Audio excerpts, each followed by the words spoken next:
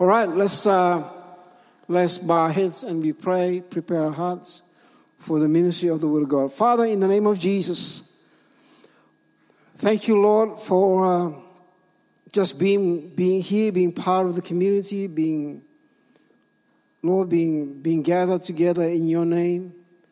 And Lord, as we prepare our hearts to read your word, to discuss your word, Lord, we humble ourselves and we submit to you. We acknowledge your authority, but also not just your authority, but the authority of your word.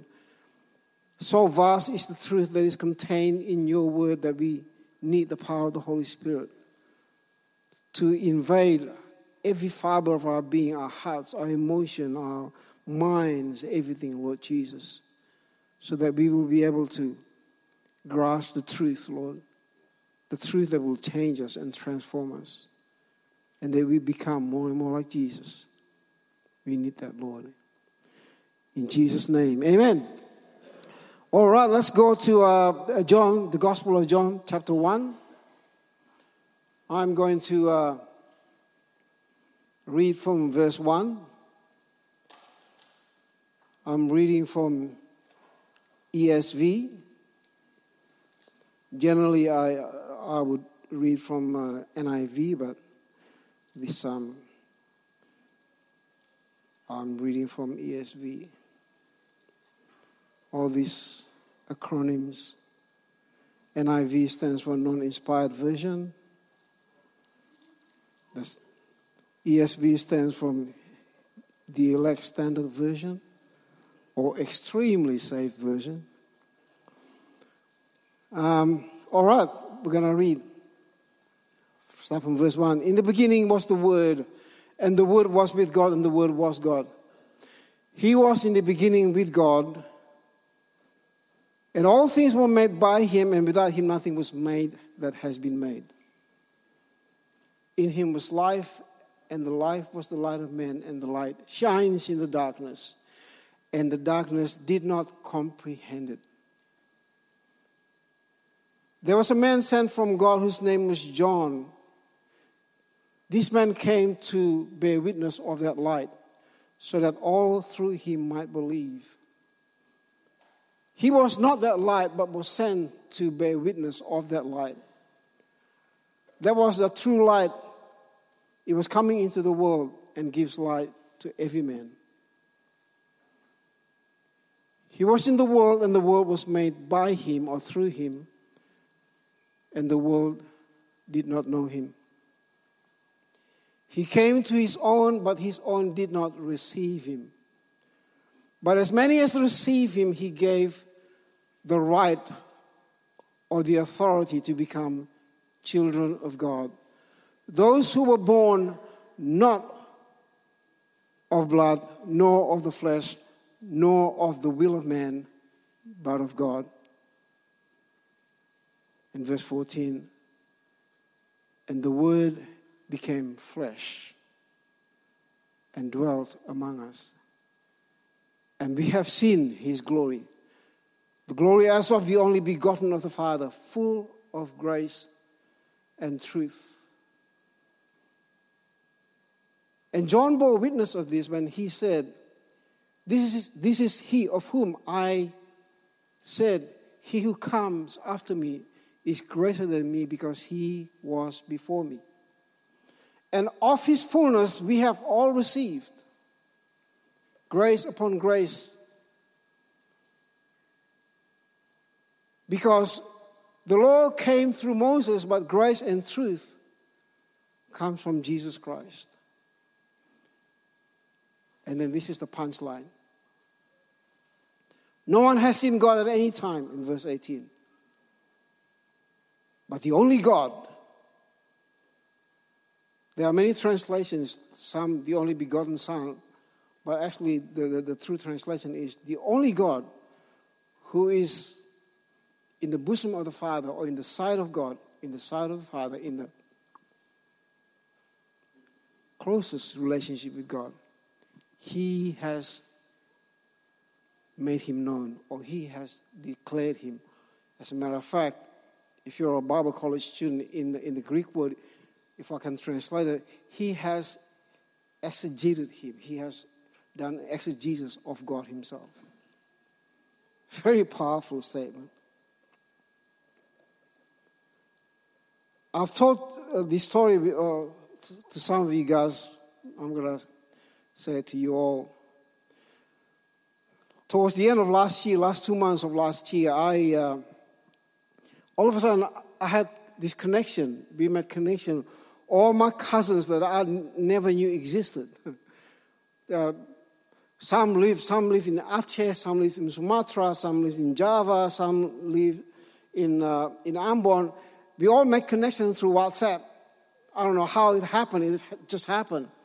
And as we were talking to each other and, texting one another, and then I was surprised that many of them are Muslims. I thought, wow, and they're Manusama. Manusama, this one is Manusama, and all these different Manusama, some of them are Muslim, including my younger brother. And I in one of them, started writing, understanding that we are all from different religion, and one of them would write, hey, we would love to connect, we would love to update with what's going on, but can we sort of stay away from talking about the religion? I can sense that defensivism from them, so that guardedness. Can we just not talk about the religion if we want to reconnect? And I thought, fine, I'm not going to talk about the religion, but I can talk about Jesus. When I talk about Jesus, I'm not talking about the religion. I'm talking about a person. So it was just before Christmas. So I quoted the statement of the then president. It was 1999 when the president, his name, people knew him as Gus Dur. And he made a statement on Christmas Eve 1999. He said, Jesus does not belong just to the Christians. He belongs to all people. I thought that was interesting. A statement from a Muslim. So I quoted with quotation mark and everything. Hey, Merry Christmas to all of you. And I said, Jesus does not belong to just Christians, but to all people, Muslim, everybody, I didn't talk about religion. I talk about Jesus. Right? Because Christianity is not a religion. It's a relationship. And you can't stop me talking about Jesus. I'm going to talk about Jesus any way I can. At any situation, any time, in any whatever. Day and night, I'll talk about Jesus. Because he's all that matters to me. We were on holiday in Bali. We talk about Jesus to people. Because he's all that matters. You heard some of that story. As a matter of fact, I didn't tell the whole story. We talked about Jesus all last week. We not only talk about Jesus, but we pray for people in the name of Jesus.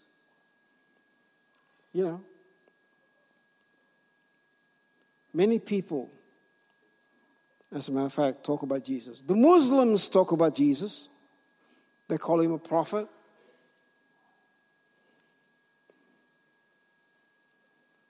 Even secular people talk about Jesus.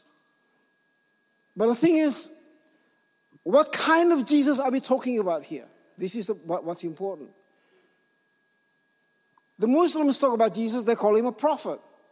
Well, Jesus is not just a prophet, even though he prophesied. And some people, the secular people, say, yeah, Jesus is a good man and he's a teacher. He's not just a teacher, even though he taught. And he's a good person. He's not just a good teacher and a prophet. As a matter of fact, in the time of Jesus, the Jews talk about Jesus because of the signs and wonders that he performed. Everybody talked about Jesus. To the point that Jesus asked the disciples in Matthew chapter 16, he said, what do people think I am, the Son of Man is? And they said, oh, some said this, some said you're John the Baptist, the prophets, and people have all kinds of opinions about Jesus. And then Jesus said to the disciples, so what do you think I am? It was like, on the spot, sort of awkward. And of course, the famous scripture, John chapter 16, verse 16, where Peter said, "You are the Christ, the Son of the living God." And Jesus said, "You don't just get that from anyone. My Father has to reveal that to you." Isn't that amazing? What is interesting is that when Peter said, "You are the Christ, the Son of the living God," there was a pre-resurrection. And the post-resurrection, after the resurrection, he had the complete revelation of it. Because in Acts chapter 2, verse 38, in his sermon, the first sermon on the day of Pentecost, he declared not only Jesus is the Christ, the Son of the living God, but he said he is the Christ and Lord. It was like he had the complete revelation, post-resurrection. Now the question is, you and I, we are the post-resurrection disciples. What is our understanding of Jesus?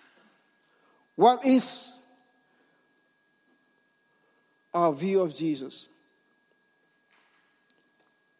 By the way, my message, the title is, just for your sake, those people who are going to put it on the YouTube or whatever.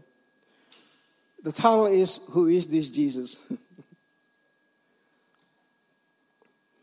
So the question is, who is this Jesus? I like Calvin mentioned, people like to talk about Jesus, but the thing is, we have to look at Jesus according to what he actually represents, who he really is. So as disciples of Jesus, whatever your view of Jesus, it has to be shaped by the Word of God. How the Word of God describes Jesus. Otherwise, it could be anything. Like I said, the Muslims believe in him because he's a prophet. But Muhammad is, because he's the last prophet, is the greater prophet. No, that's not true.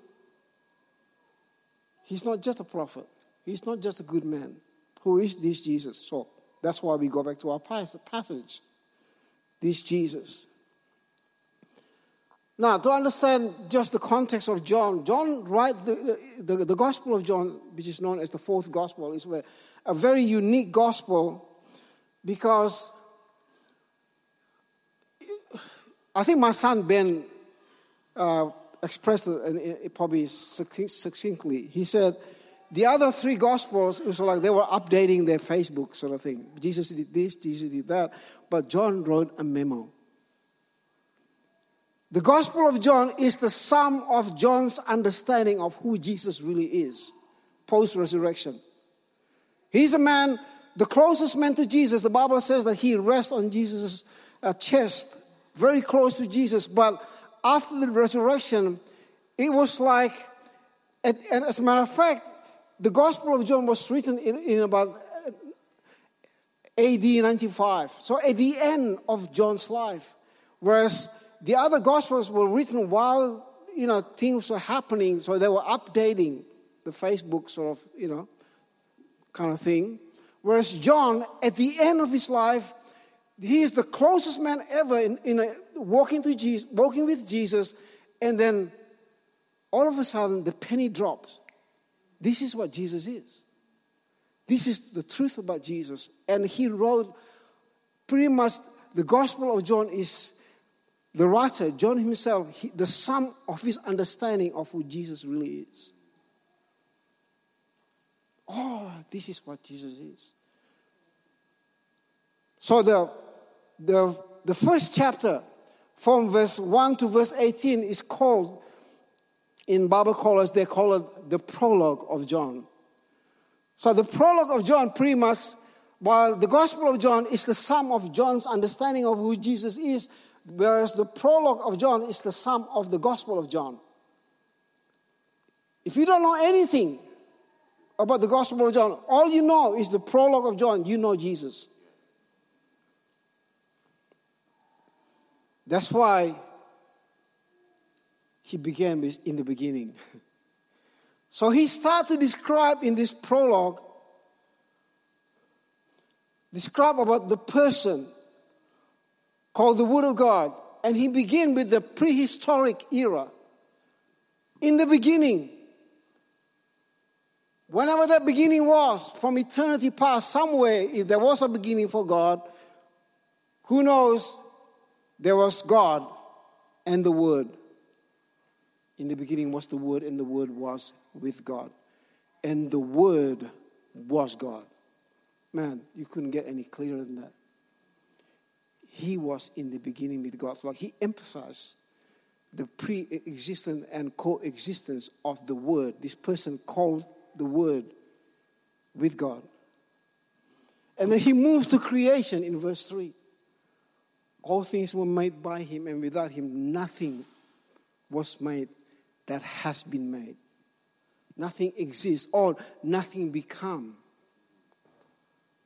Actually, the true Greek word is, without him nothing becomes that has become. So what he's trying to say, what you see, the trees and everything in the sky, everything in the universe, without Jesus, it didn't exist. Or without the Word, because the focus was the Word. The Word. So he described this person called the Word, eternally existed in the past, when the beginning was, there was a beginning, existed then, and he's the creator. But also in verse 4, he gave this attribute as he's the author of life. In him was life. And this life is also light. And the life was the light of men. Verse 5 to 13, he described the nature of this light. It cannot be overcome by darkness. There are two meanings there. But the other meaning because it says, and the light shines in the darkness, and the darkness did not overcome it. But actually, a true translation, there are two meanings. One is overcome. The other one is, and the darkness could not comprehend it. The darkness could not comprehend it. It will be clear. What does that really mean? What he's saying is that this light is beyond comprehension. Whoever this light is. Because of that, because it is beyond comprehension, and then in verse 6 he said, because of that, he sent a witness whose name is John. And the purpose of this witness in verse 7 and 8 is to bear witness so that all through this witness might believe, not might comprehend. You notice that? Do you know why? I want to say this. Say, if God, the capacity of God's understanding and mind is set from there to there, right? From that wall to that wall, you and I, collectively, and the whole world, our comprehension will be from here to there. Can you agree with that? Right? Our understanding will be, compared to God's, like totally minute, from here to there. Now here's the question. So we talk about God as the infinite, or the finite, or infinite. He's the infinite. Totally limitless, infinite. And you and I, we are finite. All right? We're here. We live in the darkness. Now here's the question. How can the finite comprehend the infinite? Everybody say, makes sense. Yeah, right. Makes sense that God doesn't make sense to us. That's why the light cannot be comprehended by you and I. And therefore, the witness that God sent, his name is John, is so that you and I might believe, not comprehend. Are you getting this? It is possible to know him, but it is impossible to comprehend him. It is possible to know him truly, but not fully. If that makes sense to you? Yeah.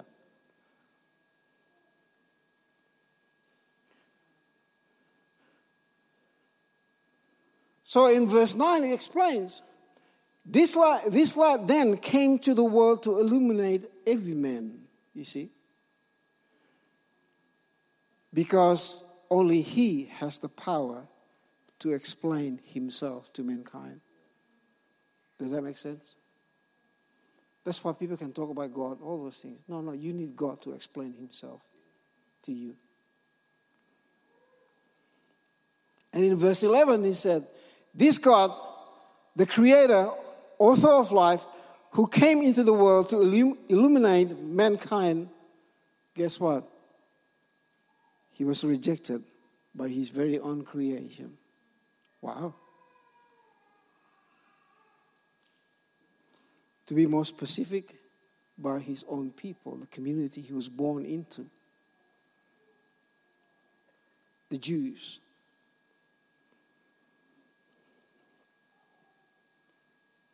He came to his own, but his own did not receive him.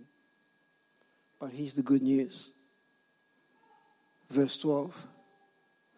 But as many as received him, not comprehend him, as many as received him, who believed in his name, he gave them the right or the authority to become children of God.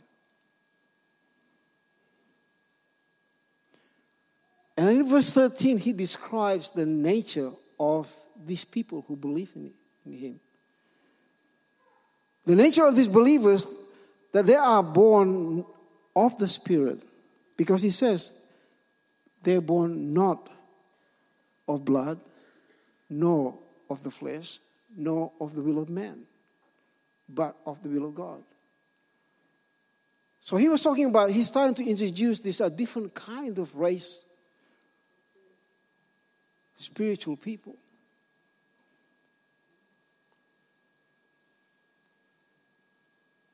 Because you cannot believe in Jesus because you intelligently choose to believe in Jesus. You believe in Jesus because out of your heart you surrender to him and you choose to trust him, not to understand him. That is the essence of our faith.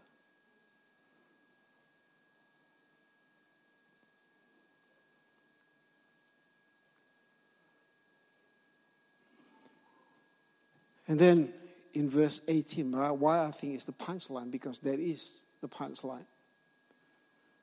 No one has seen God at any time. But the only God who is at the Father's side, or another translation said, who is in the bosom of the Father. He has declared him. So people, I like what Ben, while the metaphor was great, like Ben said, the whole understanding of Jesus, it was like someone like Jane Austen, who an author, as she writes a book and she writes herself into the story, into the narratives. And in that narrative, she meets with people. I thought that's a great metaphor, but even with that metaphor, as I read the Word of God, nothing actually describes Jesus better than the Word of God itself. No one has seen God at any time, but the only God. In other words, he came, it's like he himself came and explained himself to us. Now, here's a good question. Okay, if God is infinite and we are finite, okay, which means for the finite to know the infinite needs to limit himself. This is the understanding. For the finite to be able to know the infinite needs to limit himself within the finite's perspective or perception. Does that make sense? We call it revelation, you see. So Jesus is pretty much God, the infinite God, limits himself into within our perception, our perspective, so that we can know him. That's why he had to become human. So here's the question though. When we go to heaven, because we never understand God, we will never comprehend God. When we die and go to heaven, we see God, seeing that there's the vastness of God. Will God be something else than what we know now in the Bible? Is that a possibility?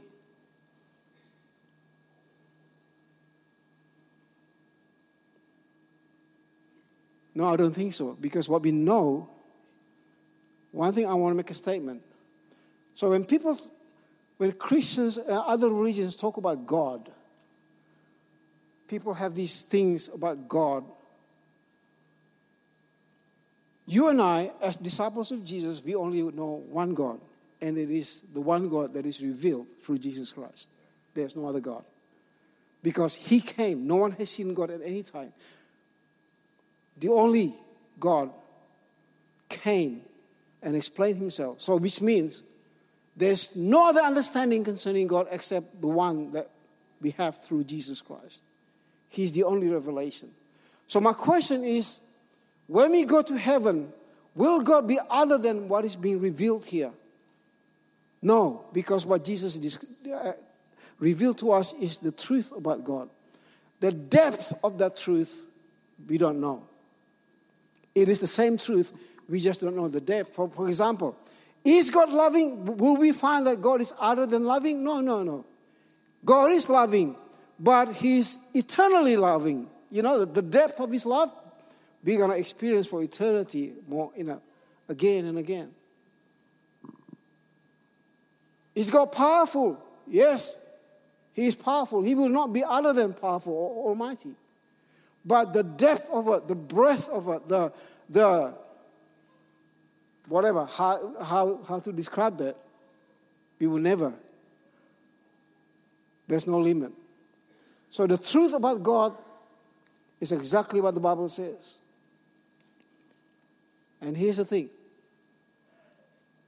That's why when all these theological discussions and theological arguments and from different religions, even within Christianity, when I consider all those things, and we discuss in Bible college, I would just go home and just get down on my knees and say, Jesus, I love you. You're all I need to know. Because you are God coming to explain yourself to us.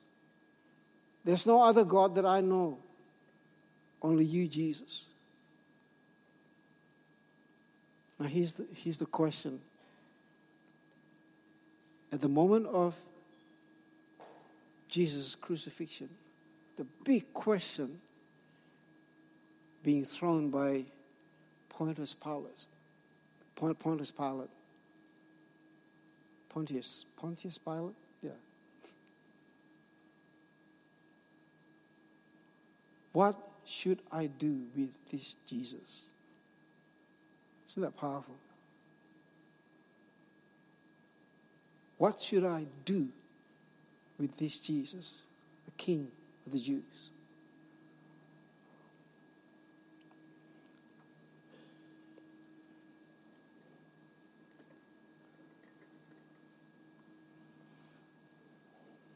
How do I treat him? Am I going to treat him like the Jews?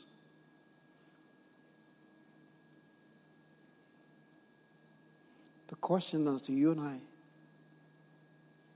what do we do with Jesus? If he is God himself, what do I do?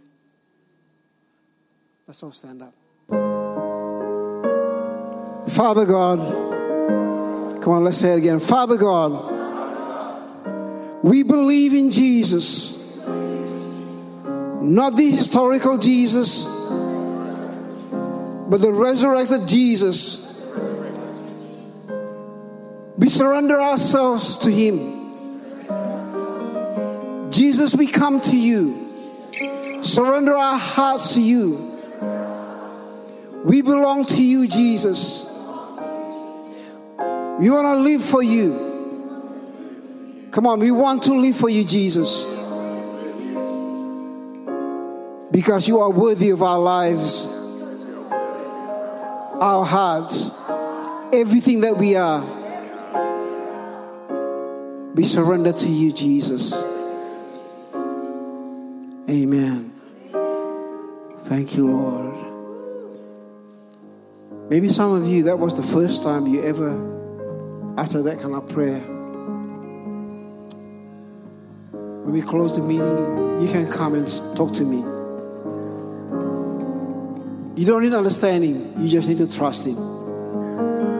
Sometimes we get caught up with all the church regulation, religious regulation. No, just come to Jesus and trust Him. That's all. The Bible says you are justified. You have been made right before God because of your faith in Him, because you trust Him. So if you utter that prayer for the first time, you can come and talk to us. We have our leaders here. We're going to be here for a while. And just come to us. We will pray for you. And for now, let's just raise our hands. Because I'm going to prophesy blessing over all of us. Yeah, raise your hands and receive blessing from the Lord. Father, in the name of Jesus, with every hand lifted up before you, Lord, I prophesy in the name of Jesus an outpouring of your blessing over your people, Lord Jesus.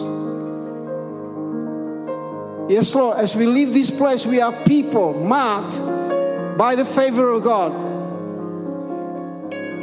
But your blessing will not just stop with us, Lord. That blessing will flow out of our lives as we come in touch with people around us, beginning with our family members. Lord, the power of Jesus, the blessing of Jesus, the name of Jesus will come out of our mouths, Lord, one way or another, and touch many people, Lord. Our friends at school, at uni, our boss, people at work, anywhere, our neighbors, Lord, will be touched by the blessing of God that flow out of our lives, because we are people purchased by the blood of the Lamb. In the name of Jesus, I prophesy this. Amen. God bless you.